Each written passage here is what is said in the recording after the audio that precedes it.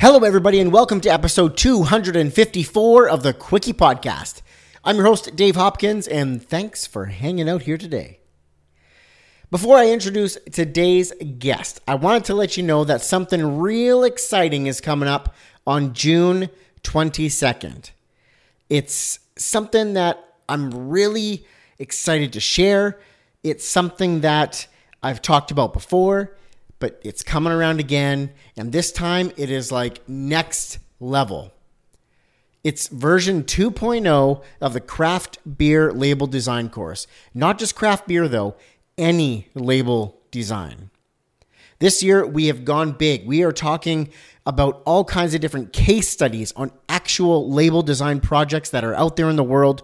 We're doing a deep dive on Adobe Dimension and how to take your flat design files and create beautiful mock-ups to present your ideas to your clients, and so much more in this course. It does not open. The doors do not open until June 22nd. But if you want to be the first one to get noticed and have the opportunities to access some of these sweet bonuses that we're including, go to printdesignacademy.com and start your label training right now with a free guide to 10 label designs, how they were made, what the process was, tips on the file setup, and all that kind of jazz. But mark your calendars, June 22nd, the second launch of the Craft Beer Label Design course, and it's version 2.0. Head over to printdesignacademy.com to get on that list to be the first to find out and start your label training there. So today's guest is Mr. Steve Green. He is a senior creative director at Nike, this little company you might have heard of, out of Portland, Oregon. During this episode, we talk about what it was like to literally drop everything to go work at Nike, for that opportunity to work at Nike. He shares with us about back in the day, he was always drawing as a kid, usually cars, then started getting into that skate culture and some of that skate art and graphics that were really, really inspirational to a lot of creatives coming up. He then tells us a story about about midway in his career at Nike up to this point, where he faced some struggles, some troubles, and how he got through those. He also shares with us the Nike skateboarding project that he thought he absolutely nailed. He thought it was awesome, but it didn't quite end up the way that he had expected, and he didn't find out until he was presenting the idea in front of 20 plus pro skateboarders, all sharing their opinions around the room. He then talks about an artist in residence project that he was a part of, and why he's so proud of it, and so much more, including red herrings. Yeah, you heard that right. Red herrings. And what those are. Ladies and gentlemen, this episode is packed with Steve's story, his experiences, and lessons learned, and he brings it and shares that with you, the listeners. So let's get to it. My guest, Mr. Steve Green. Here we go.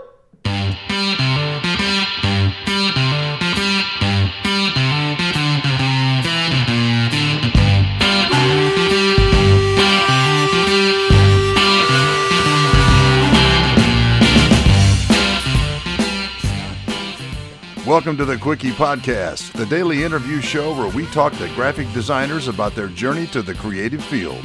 And we do it in 30 minutes or less. So, are you ready for a Quickie?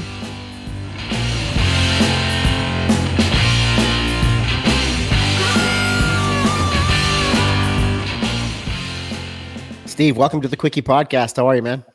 Great. Thanks for having me. Awesome. I'm happy to get into this. Excited to hear your story and your journey. But before we get too far, Steve, are you ready for a Quickie? Yes, I am. Attaboy. That's what I want to hear. All right. Well, I'm going to kick it over to you now and briefly tell the listeners about yourself. Yeah, my name is Steve Green. I'm 42 years old, living in Portland, Oregon. I'm a senior creative director at Nike. I've been out here in Portland with Nike for about 10 years. Prior to that, I lived in New York for about 10 years, and I worked all over the place in New York City.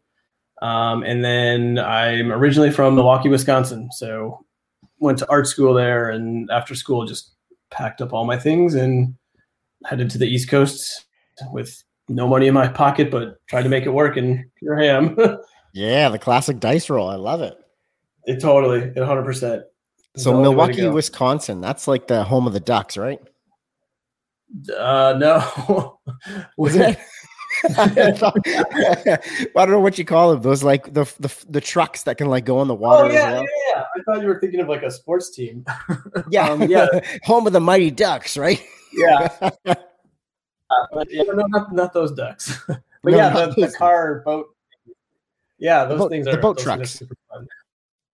Yeah, that's still one of like my memories of like a family vacation. My parents did a bunch of road trips down through the States, and one of the road trips that we were on, we stopped in Milwaukee, Wisconsin, and we rode like the Ducks. It was like this tourist attraction when you were in town.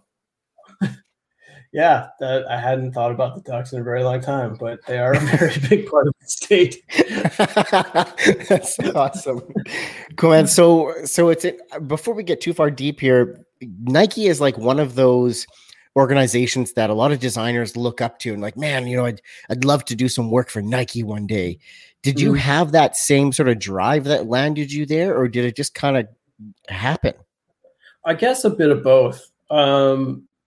It's funny because when I moved to New York when I was 22, so like straight out of college, and there was a lot. I mean, we were all young, all the designers, but we're all working on cool things. But since Nike wasn't there, it was always this like enigma of like forward design and innovation. And every now and then somebody from New York would peel off and like get a job, and you'd be like, oh my God, so-and-so is going to work for Nike, and like, it was a weird one because we were all still doing amazing things and working for either agencies or brands or whatever. But I guess because Nike seemed far away, it was on the other end of the coast and quite elusive, that, someone would leave the city, because you really wouldn't, at that time when you're in your 20s, this New York City just felt like the center of the universe. So it's like anything to pull you out of there must be, massive. And you had to be the best of the best to go out to Nike. So when people did leave, it always seemed like a big deal, but it was never on my radar as like,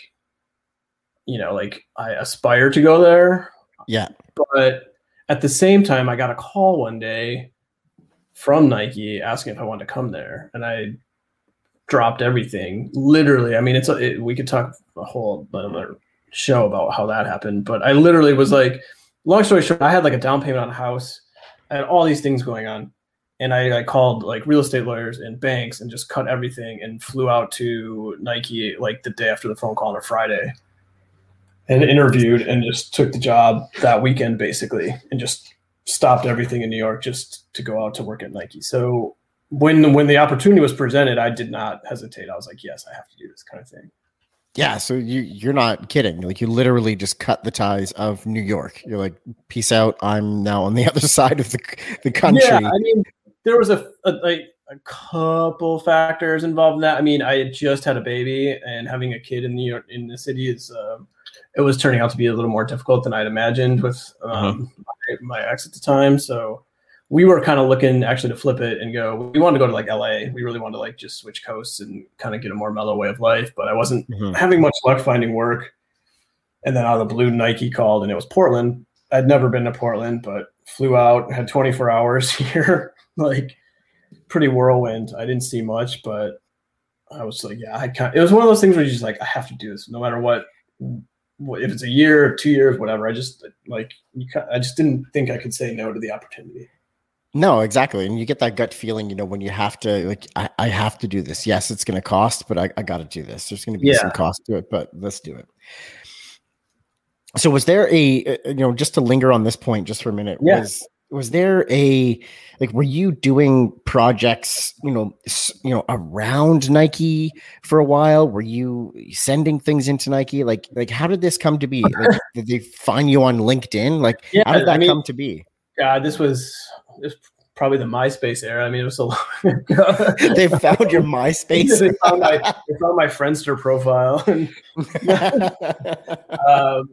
No, I mean, I think again, like I was fortunate enough to have we had a really robust and inclusive design community in New York of some of the most amazing, and still to this day, some very large names in the industry. But everybody was extremely welcoming, and also like really there wasn't this sense of competition, but more that we're all going to come up together. So our scene was just filled with graphic designers, but everyone was like constantly networking in a good way with each other, like trying to work together, trying to help each other out. If somebody was looking for a job, you'd connect them with 50 other people. It was like, so we just there's just such a strong design community that when people, like I said, when one or two people would peel out, they would kind of like still check in or visit the city or, whatever.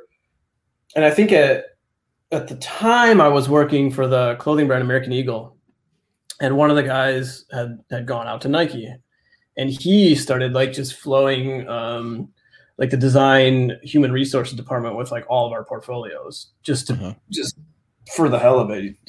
When you get out to Nike, they're always like, oh, do you have any friends? Do you have any talent like you? Do you have any friends? Yeah. And they're like, oh, I got a ton of friends, but they're all in New York. So good luck with that. Cause like, it's hard to pull people out of there. And so I think by way of having one friend that put my portfolio just in the hands of HR without me even really realizing it. And then they had contacted me based on the strength of that. And then, it kind of just went from there. So for me, like, I guess you could say it was like I knew people, but like I wasn't applying to get in there. I wasn't like, I don't know. I it's the way I look at it now. It's like I don't know how you would do it. I don't even know how you get in it. Like it's like mind blowing. Yeah, and that's the only way. Like anybody listening, I don't want it to seem like the only way you can get a job there is if you know somebody, because that's not really what I'm saying is.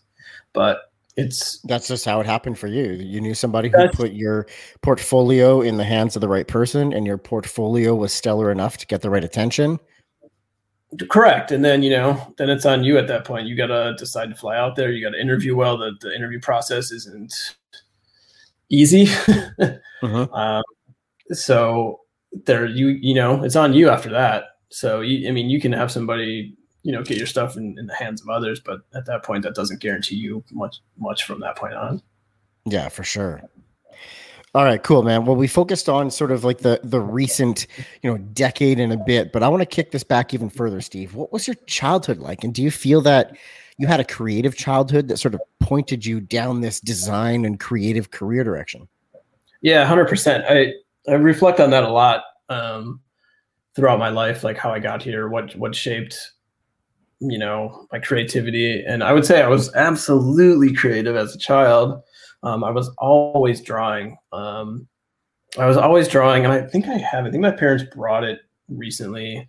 I have all these drawings of cars I loved, and I still do actually, like old, like classic muscle cars. And I would just draw them. And I had a subscription to like Hot Rod magazine, and I would just draw cars constantly. I loved going to the races with my dad. And I think when I start to put all that together, are like almost subconsciously, when I look at like, sort of like drag race cars or stock cars, like there's such an intense visual language that goes along with that. And I think at a young age, that was really, really attractive to me.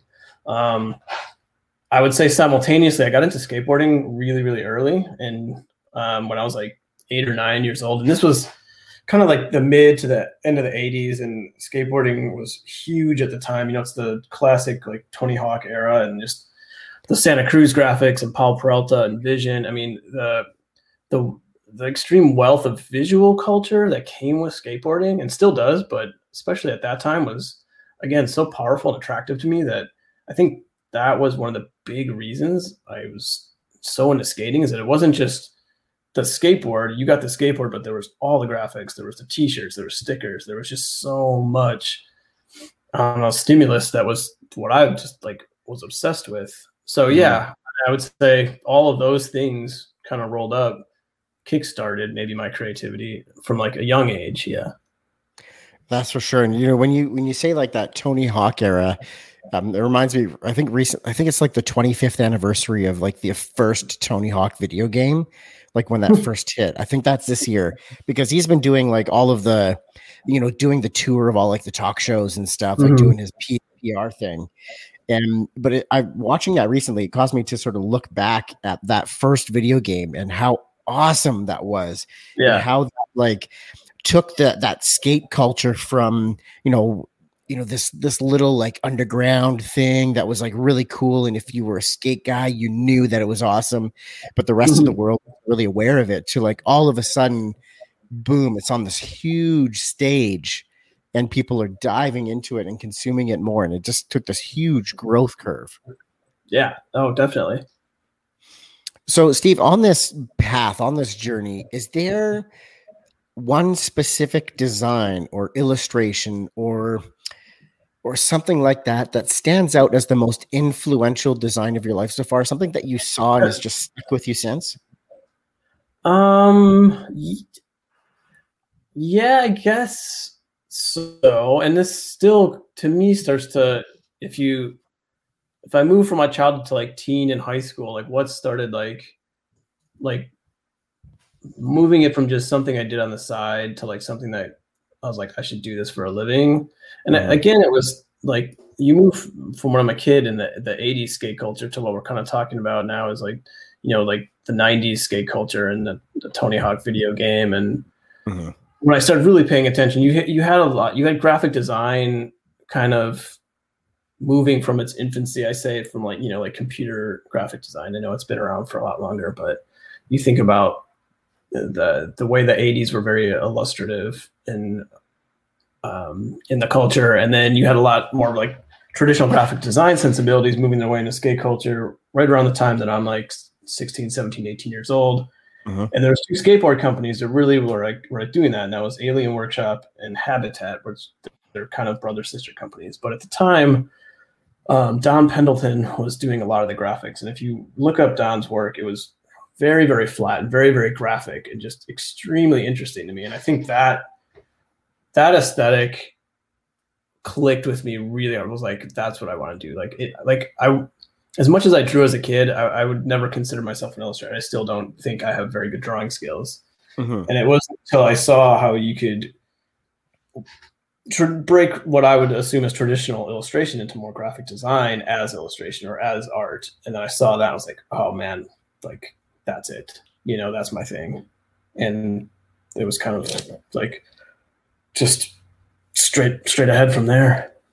Yeah, that's sort of just like lit the fire, that transition, that connection between those different, I guess you could say, not styles, but those different genres of design. Yeah, for sure.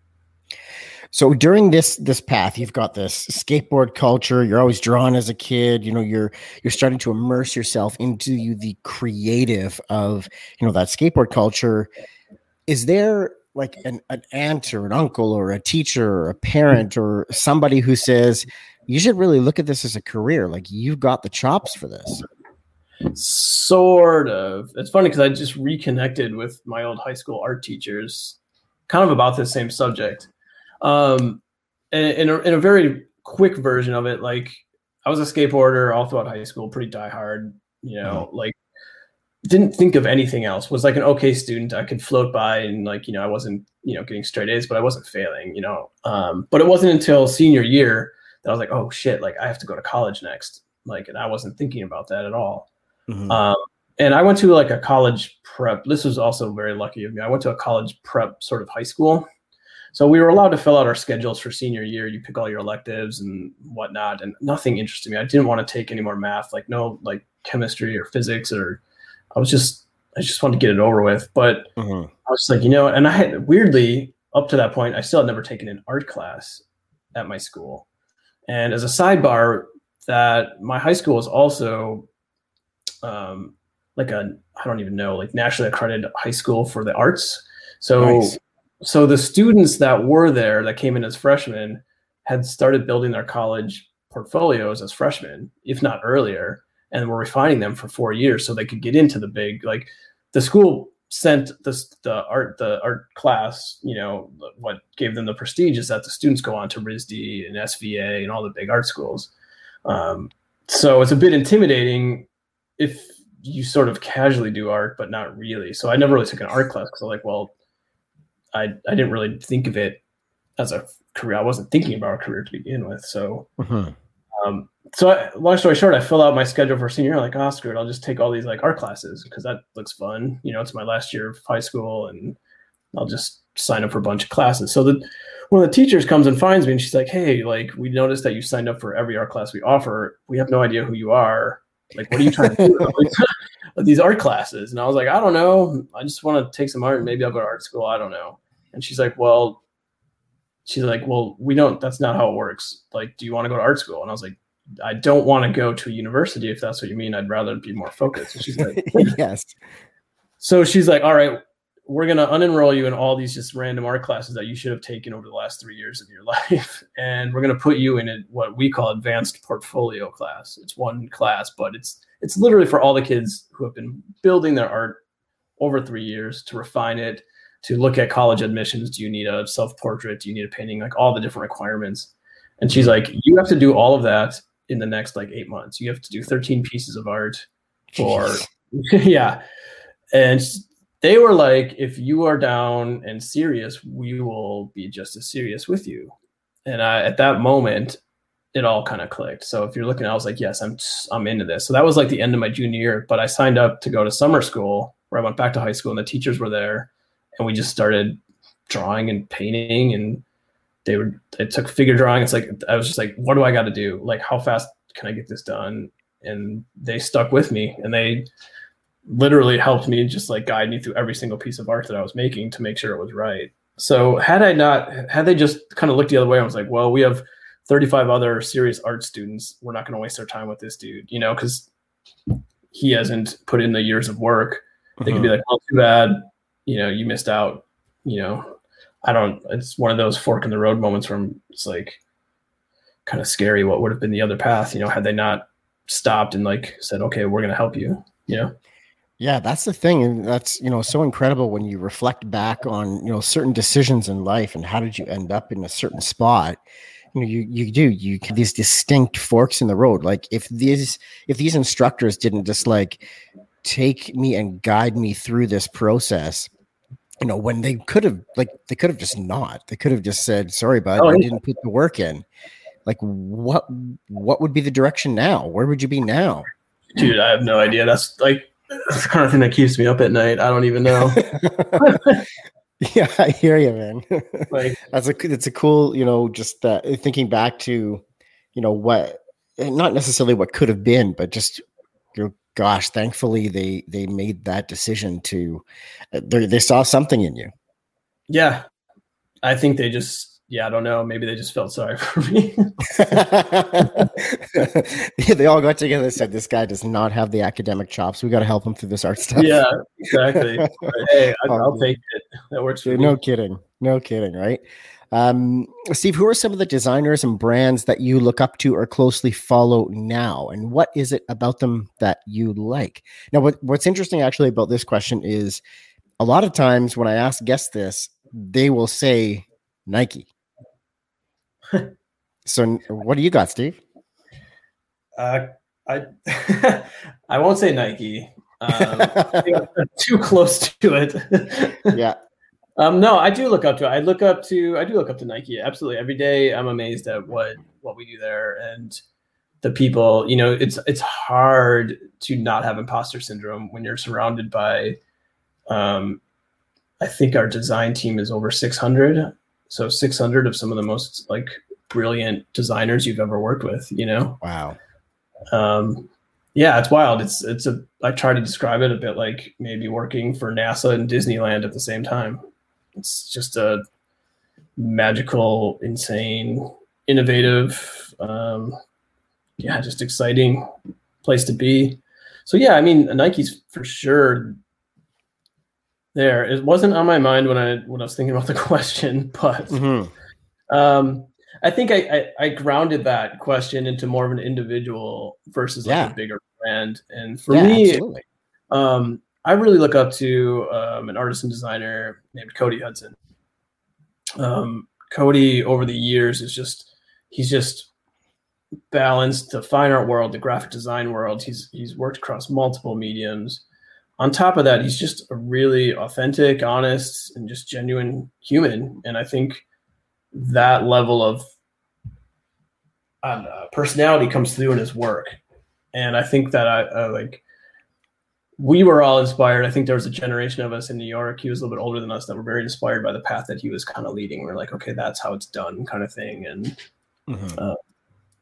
I still love his work. I'm still excited by his work. So yeah, Cody for sure. He's gonna be, or is one of the all-time greats in everything he does. I think is just magical. It's great. That's awesome. I'm not familiar with Cody, but I'm definitely going to look him up when we're done here because that sounds like a just awesome creative. Yeah, I mean, in terms of all the breadth of aesthetics that he can do. He can toggle the commercial world. He's got his fine art practice. He does sculpture, drawing. It's just really, but it all comes from like a very like his point of view. Like it all looks like him, and that's what I love about it.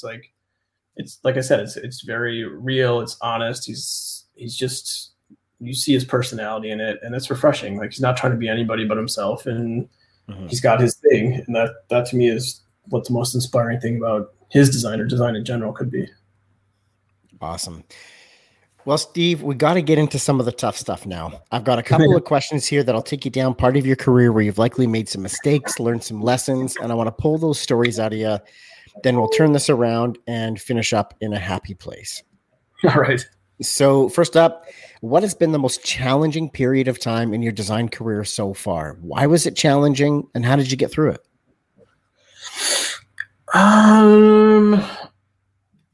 Challenging.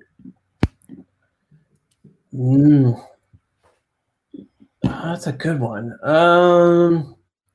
I would honestly, I go back because when I think about my time in New York, it was just all hustle in such a fun way that it was challenging, but it felt natural. So it wasn't like, oh, I'm so stressed out to make this work. It was like, this is so much fun. How can I work 24 hours a day, 7 days a week? Because this is like the greatest thing ever, which I would never do now. But like when you're young, we were eating it up. But I kind of think about a time about the midpoint when I was about 5 years in at Nike, and I just felt stalled out. I felt like I was getting moved into areas that I didn't have much personal interest in, so my work wasn't kind of reflecting that. I was kind of in a pool at the time of designers that we were all competing for, as you work up at Nike, the, art director spots get, more limited.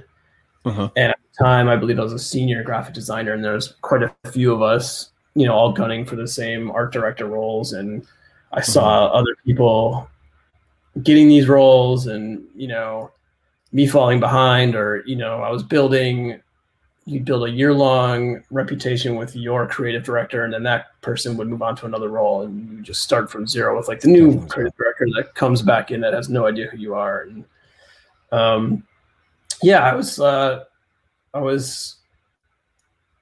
was working with another senior graphic designer, but he was already like on the path to director and was making me send him my work every single night, which I'd never done before. And I was just so like, this isn't what I'm doing. Like, you're my peer, but yet you want to see what I'm doing every day. It was very awkward and very odd. And that was at the time where I was like, maybe I'm done here. Like this is it. Like I got to move on. Luckily I didn't. Luckily you stuck with it. Things changed not too long after that, but when you're in those moments, you just feel like this is it, because you're looking around you and like, the realities are very clear at that point. And then you're sort of like, well, do I just do this? It's comfortable, but I'm kind of miserable, or do I stick it out and, just it's hope? Like, how much hope can you have before you're just destroyed? I don't know. Yeah. But yeah, like, stuck it out, I guess. And that transition though from designer to director it can go two ways. I mean, some people absolutely love the transition, love the sort of higher level responsibility and sort of overseeing a team rather than, being one of the guys who are there creating the work. But other really talented designers have a hard time with that transition because they're no longer making the work. They're sort of directing the work. Oh, 1,000%. How did you find that for you? Me personally, I always felt my stronger suit would be a director than designer. I felt like I'm able to like get by sounds kind of crappy, but like I just felt like I could recognize talent and curate talent for like what I could see in my head for the project. I knew there would be other people that could do it better or do it to the vision that I was thinking versus me doing it. So I always felt like direction and curation was my strongest suit. It was just the road to get there was just very long. And I was like, once I get there, like this will make more sense. Like, yes, I love designing. I absolutely like putting pen to paper, but like I said, when you get to somewhere like Nike and you can see all that talent around you and you're like, wow, that's a good idea. That person should be making this. And like, if I start coming up with the ideas and have someone else execute them, I actually love that. And I love right now, what I love is like, if I can just go up to a designer and they're at that 80-90% finish phase, but they just can't get it over the finish line. They're struggling. And I just can see it with a fresh eye and just be like, well, if you move this over there or change this typeface to this, it's going to be super good. And they do that and they get super excited. Like, I don't want to tell them how to design the whole thing. I'm just kind of like fine tuning it. But yeah. I also know that it's not a like innate sort of, it's not like an apples to apples job from designer to director. And unfortunately that's your only career path. Somewhere like Nike is like you go designer and then you become a director. And it's difficult to make that transition for certain people who just love to create and also don't manage people that well. That's a whole other skill. Like I'm pretty much a full-time psychologist. 100%. It's totally different. But what you find is when you make that transition, it's either going to be more fulfilling or less fulfilling. And there's no like, yeah, this feels about the same. Yeah, no, it's literally just completely, you go on a completely different career path at that point. But like I said, that was my goal. I had been sort of, if you look at like vertically, I had been a senior graphic designer in New York for a long time. So I was done in my mind. And when I had gone to Nike, the goal immediately was like, I took a senior role, but I was like, I'm only going to do this for a year and then I'm going to be an art director. That's my goal. All I want to do is be an art director for Nike. And then I'll go wherever else. I'll do whatever else. But I just want to get that on my resume. Just like a personal goal to say I was an art director at Nike. And I thought it would happen in like literally a year. I was like, okay, like I'm already a senior. I've been a senior designer for like 5 years. I've done everything I can do. Like I'm ready for the next thing. This is the place that'll take me there. And it just took way longer than I had expected. But now that I got there, like, yeah, it's awesome. I absolutely love everything I do. Beautiful. So for this next one, Steve, I want to get a little bit more specific. Can you take us to a specific design or a specific project that you were a part of that did not go well, did not bring the desired result? What was that like? How did that feel? Can you take us there? Yeah, I think there's a few of these moments that happen, throughout my career. I would say more so at Nike in the last 10 years. I mean, you definitely will go down what you think is like an amazing idea, or you're building out a whole story or a narrative around something that just for one reason or another may get scrapped, doesn't make it to market, gets cut just pure capacity, or just people aren't feeling it. And I think the best thing you can do for that is just build kind of thick skin and just be able to roll with it and then move on to the next project and make that one like just as good. It can be stressful. If you want like a very specific example, I think the hardest pill for me to swallow, I was my first art director role was actually for Nike skateboarding, which I thought was this was like the best thing ever because all roads are now converging. It's not even work anymore. I just Yeah, for sure. go to work. I hang out with skateboarders and we talk about skateboarding and we watch skateboard videos. And then I just draw skateboarding t-shirts and like hang out with my favorite pro skateboarders. And like, this is the greatest thing ever.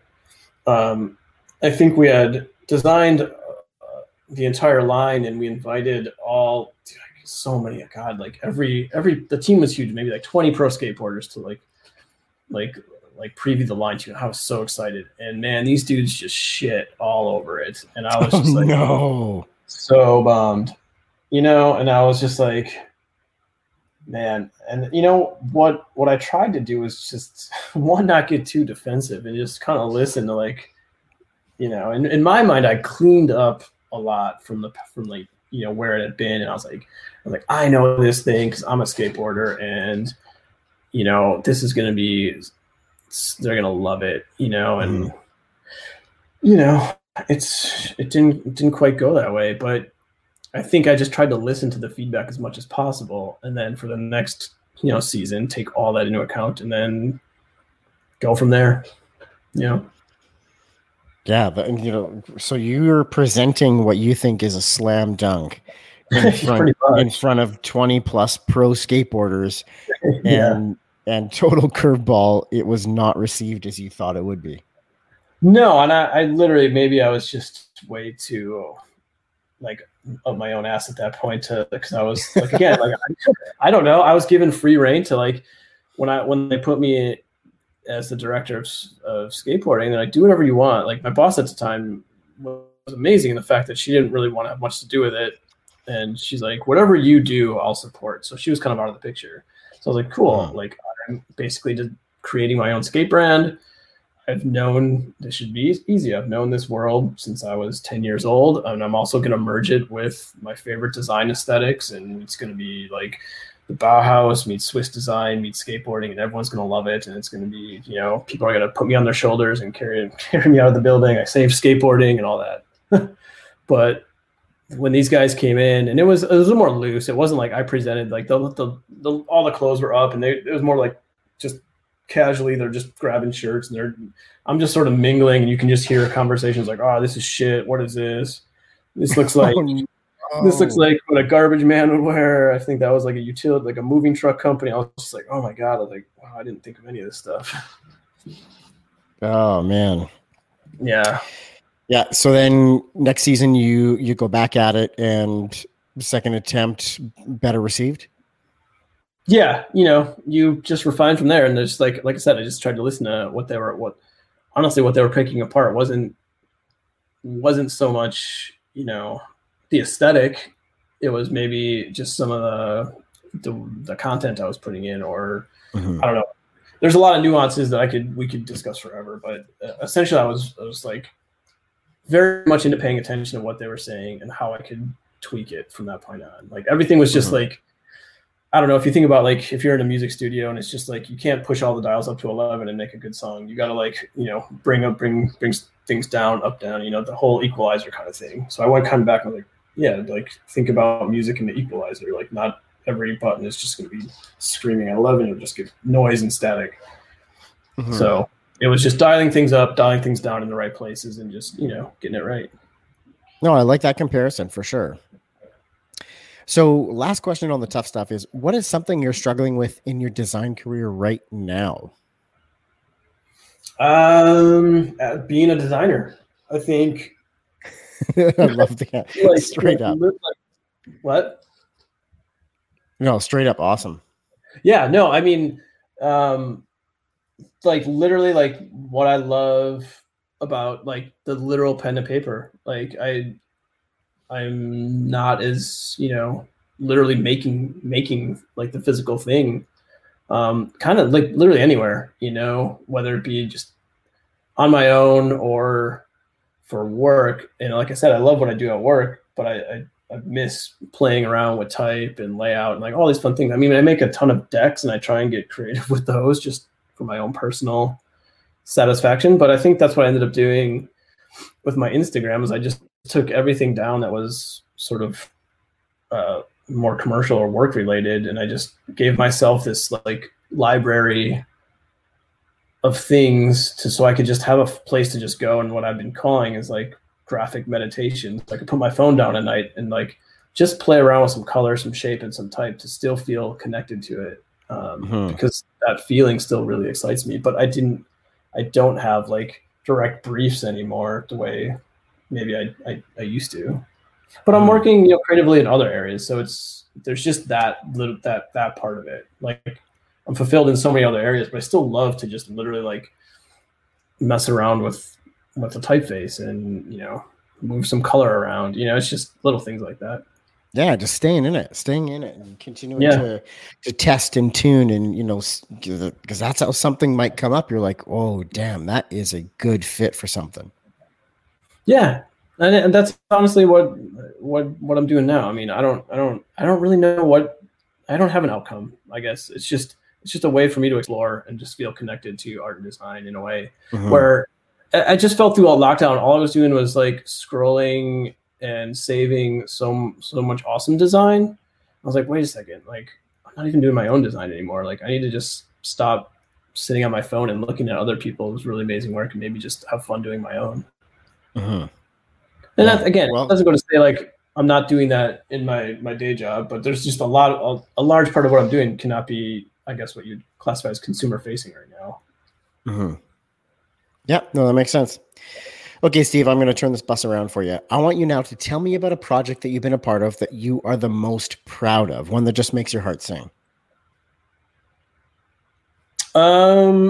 Absolutely. It's called Artist in Residence, or luckily enough, that is an acronym for AIR. So it really worked out well working at Nike. Nice. Yeah, I know. We almost thought that was too on the nose, but I was like, no, we have to go with this. This is too it is too good. Yeah. So I was, again, I moved from skateboarding, I went over to direct Nike running. And when I was in running, there was a bit of an ask to bring, it's always a funny one. You rarely meet VPs even for running, and he was all excited that I was coming from skateboarding, and I got into his office and he's like, make running like skateboarding. And I was like, I don't know what that means.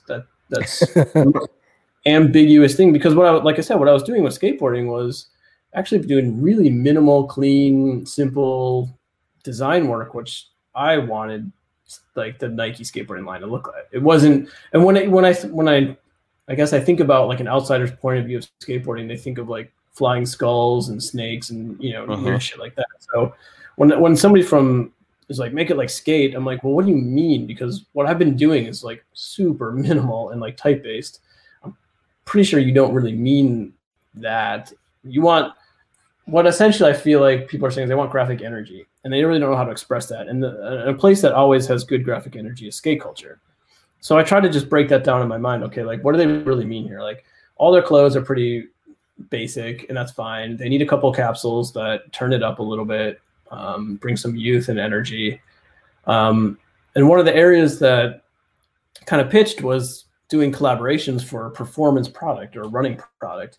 Usually when Nike does collaborations, they tend to be in a more lifestyle way, or almost in a way that's almost unattainable. If like somebody like Virgil Abloh or Drake does a collaboration, it's difficult to even get the product, and usually it doesn't land in a pure performance way, I guess, or like a democratic way. Like you couldn't just go to like a Nike store or wherever you get a Nike product and find like a good collaboration, because we pitch those and we put them in a very like high regard. But I thought, what if we did it the way we do it in skate, is we just team up with our friends that are amazing artists, and we just put it on the product that goes into the inline. What you'd say is just it's available to everybody. And they like immediately on board. And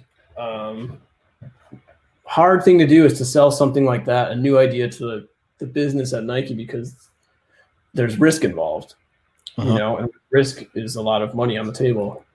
Luckily, it didn't require a lot of upfront investment from my business partners, just a couple of styles from their line plan. But those styles created a ton of buzz and energy for a category that they felt was a little lacking, even though it's like, what Nike's known for is, running. It's a running company. Didn't quite have the same sort of energy or youthfulness maybe as like skate or basketball or something. So that was like huge for that category, who had never really thought of their product in a way that we could get true artistic art collaboration to go on running product. And we kicked off 2 or 3 years ago now, and it's been going ever since. And I've worked with some of my favorite creatives that I've ever met. I've created some really amazing friendships out of it.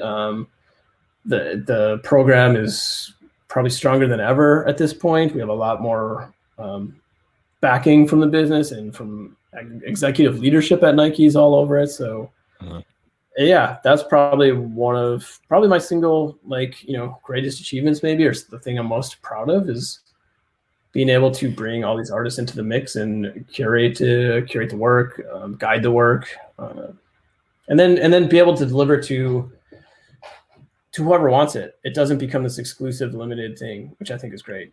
That's amazing. Yeah. And I love the term that you used, when you first sat down with that VP, where they said, make running like skate culture. You're like, no, you mean the graphic energy. You want some graphic energy put into it. And that's what you executed on. Yeah, exactly. Yeah. And we definitely brought it in a couple other aspects, but I think at that point it's just understanding what that means from a different perspective, I should say. And, that was one of the areas that we had been really successful with in skateboarding, is a lot of collaborations just naturally happen because skate culture is full of really amazing visual artists who come from the skate world, and it just goes hand in hand. It's not as maybe like the first thing you think about with running, but when you start getting into running, you notice that maybe a lot of skaters grew up and started switching over to running, or also run, or just want to participate in something other than skateboarding for a change. There's a lot of different ways artists got involved that, they're like, hey, I don't run, but I love to do something other than what I'm traditionally asked to do. That's cool. I like that. Yeah. Well done. So Steve, I want to switch over here now to possibly a book or a blog or a podcast or something that you read or consumed recently that you really enjoyed, or you really turned a light bulb on for you.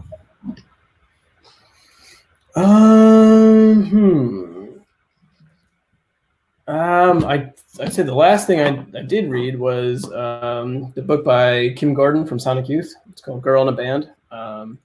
That was just, I'm super into, punk and all different indie music, and always loved Sonic Youth. So yeah, I don't know if it really, I don't know. She's such an amazing person and visual artist, and just all around rad human. Yeah. It's when you read other stories, I think it gives you that push to keep going in a way. You're like, oh yeah. Like you can get kind of like caught in your ways or sluggish, and then you read an inspiring story of another creative, and you're like, yeah, I got to step it up again, or that sort of kind of mentality. It's really great to get refreshed. Totally. It almost takes you back to a time where, you were faced with adversity and you conquered something, and it's been a while since, you've run into something like that, but it sort of reignites that fire of, what do I want to conquer next? Yeah, absolutely. 100%. Love it. So Steve, I put this next question in as just sort of just something fun, something, personally that I'm always curious about. It's actually one of my openers whenever I'm doing a, sales meeting with a prospect or something like that. I throw them this sort of obscure question. It's, what's your best joke? Do you have a joke on tap? You got something that really resonates with you? I admittedly have a ton of on the fly bad dad jokes, because as a dad, that's just what happens. Are the best, man. That's my jam right there. And my favorite is now the kids just eye roll at me, like they get how bad they are. But put on the spot, I don't have anything on the fly. Unless you want to hear some really corny ones, but Absolutely. I will, even if you had a dad joke on tap, I love that. I'll tell you one of my go-tos after this. Yeah, I guess this can be like this is more of a bad design / dad joke, and I guess it goes. Comic Sans walks into a bar, and the bartender says, "We don't serve your kind. We don't serve your type here." All right, fuck that up. We don't serve your type. We don't serve your type here. No. That's funny. My I don't know. You can eye roll at that one. Is what it is. Yeah, the one that I have is also a walk into the bar joke, and it's let me get this right because I often mess it up.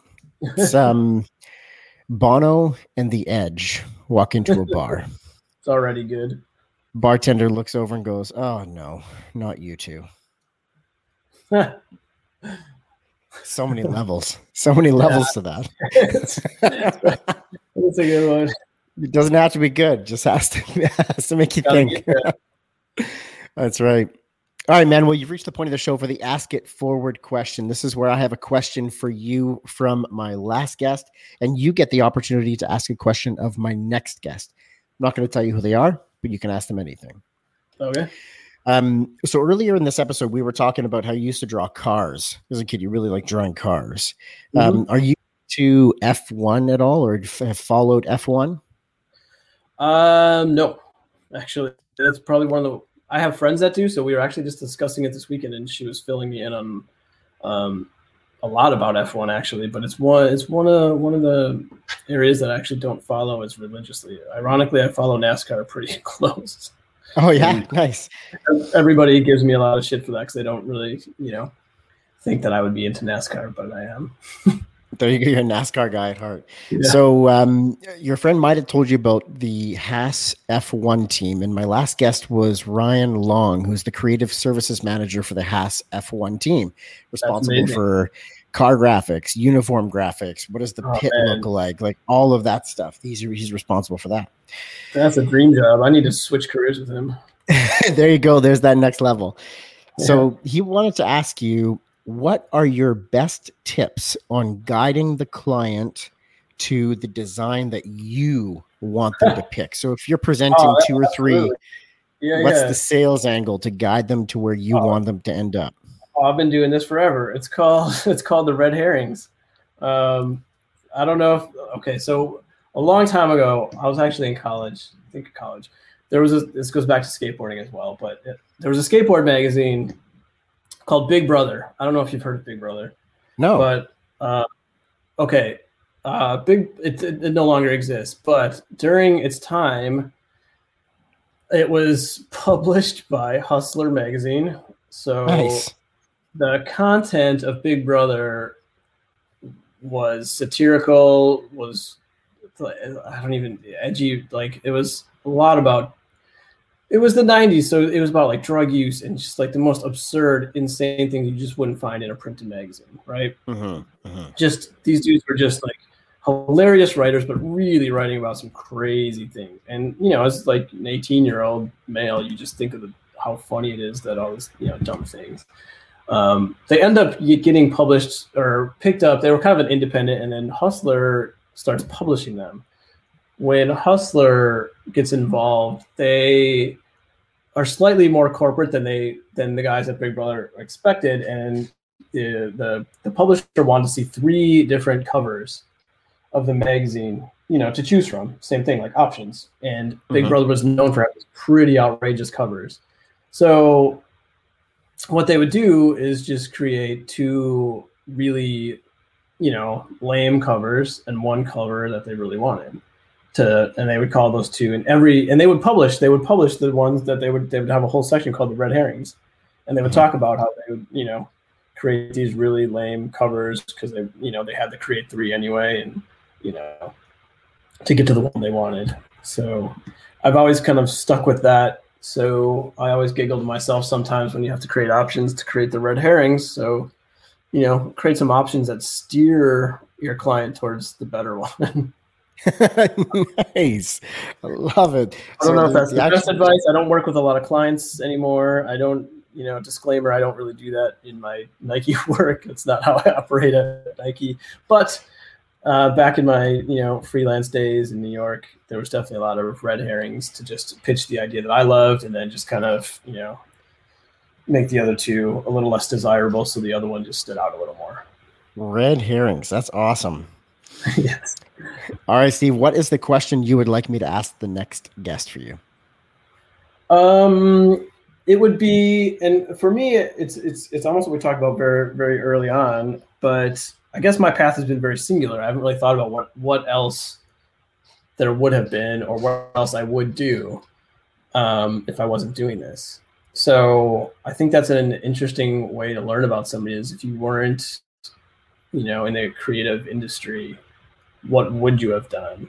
Say this doesn't exist as a viable career path. Like what would you do? And it can be as, I would say as fantastical or hypothetical as possible, but it just kind of opens up sort of another side to a designer. Like personally, I would have a goat cheese farm. I have no idea how that would happen. I don't know anything about goat cheese or goats, but I think romantically it would sound really nice, and it would be the exact opposite of being a designer. One of the random ideas that I had is, I wanted to own a olive orchard or a lemon orchard in Italy somewhere. So somebody's be like, "Hey, so what do you do?" Like, "Oh, I own a lemon orchard." Like, who do you know that owns a lemon orchard? Right. Like I have a lavender farm, something super random. Like, yeah, exactly. So yours would be like, I am a goat cheese farmer. Yeah. And I've worked out this fantasy in my head. It'd have really great packaging because I am a graphic designer and I just sell it all to Portland farmers markets. And I'd, have a little story behind it and it'd be wonderful. But, don't have the slightest idea how any of that would actually work. But I think it's a very nice idea to have in my head. Still time, bro. Still time. I think about that all the time as well. I could, just retire and have my little goat cheese farm and life would be great. The little goat cheese farm in suburban Portland. Sure. It's not bad. There you go, man. Awesome. Steve, you have reached the end of the Quickie podcast, man. Thank you so much for being my guest today. This has been awesome. Absolutely. Thanks. It's been my pleasure.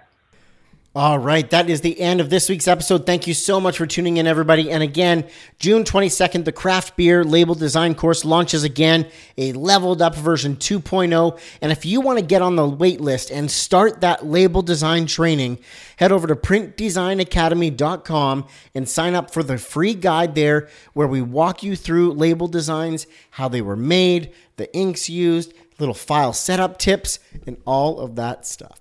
printdesignacademy.com. Thanks, and we'll see you next week.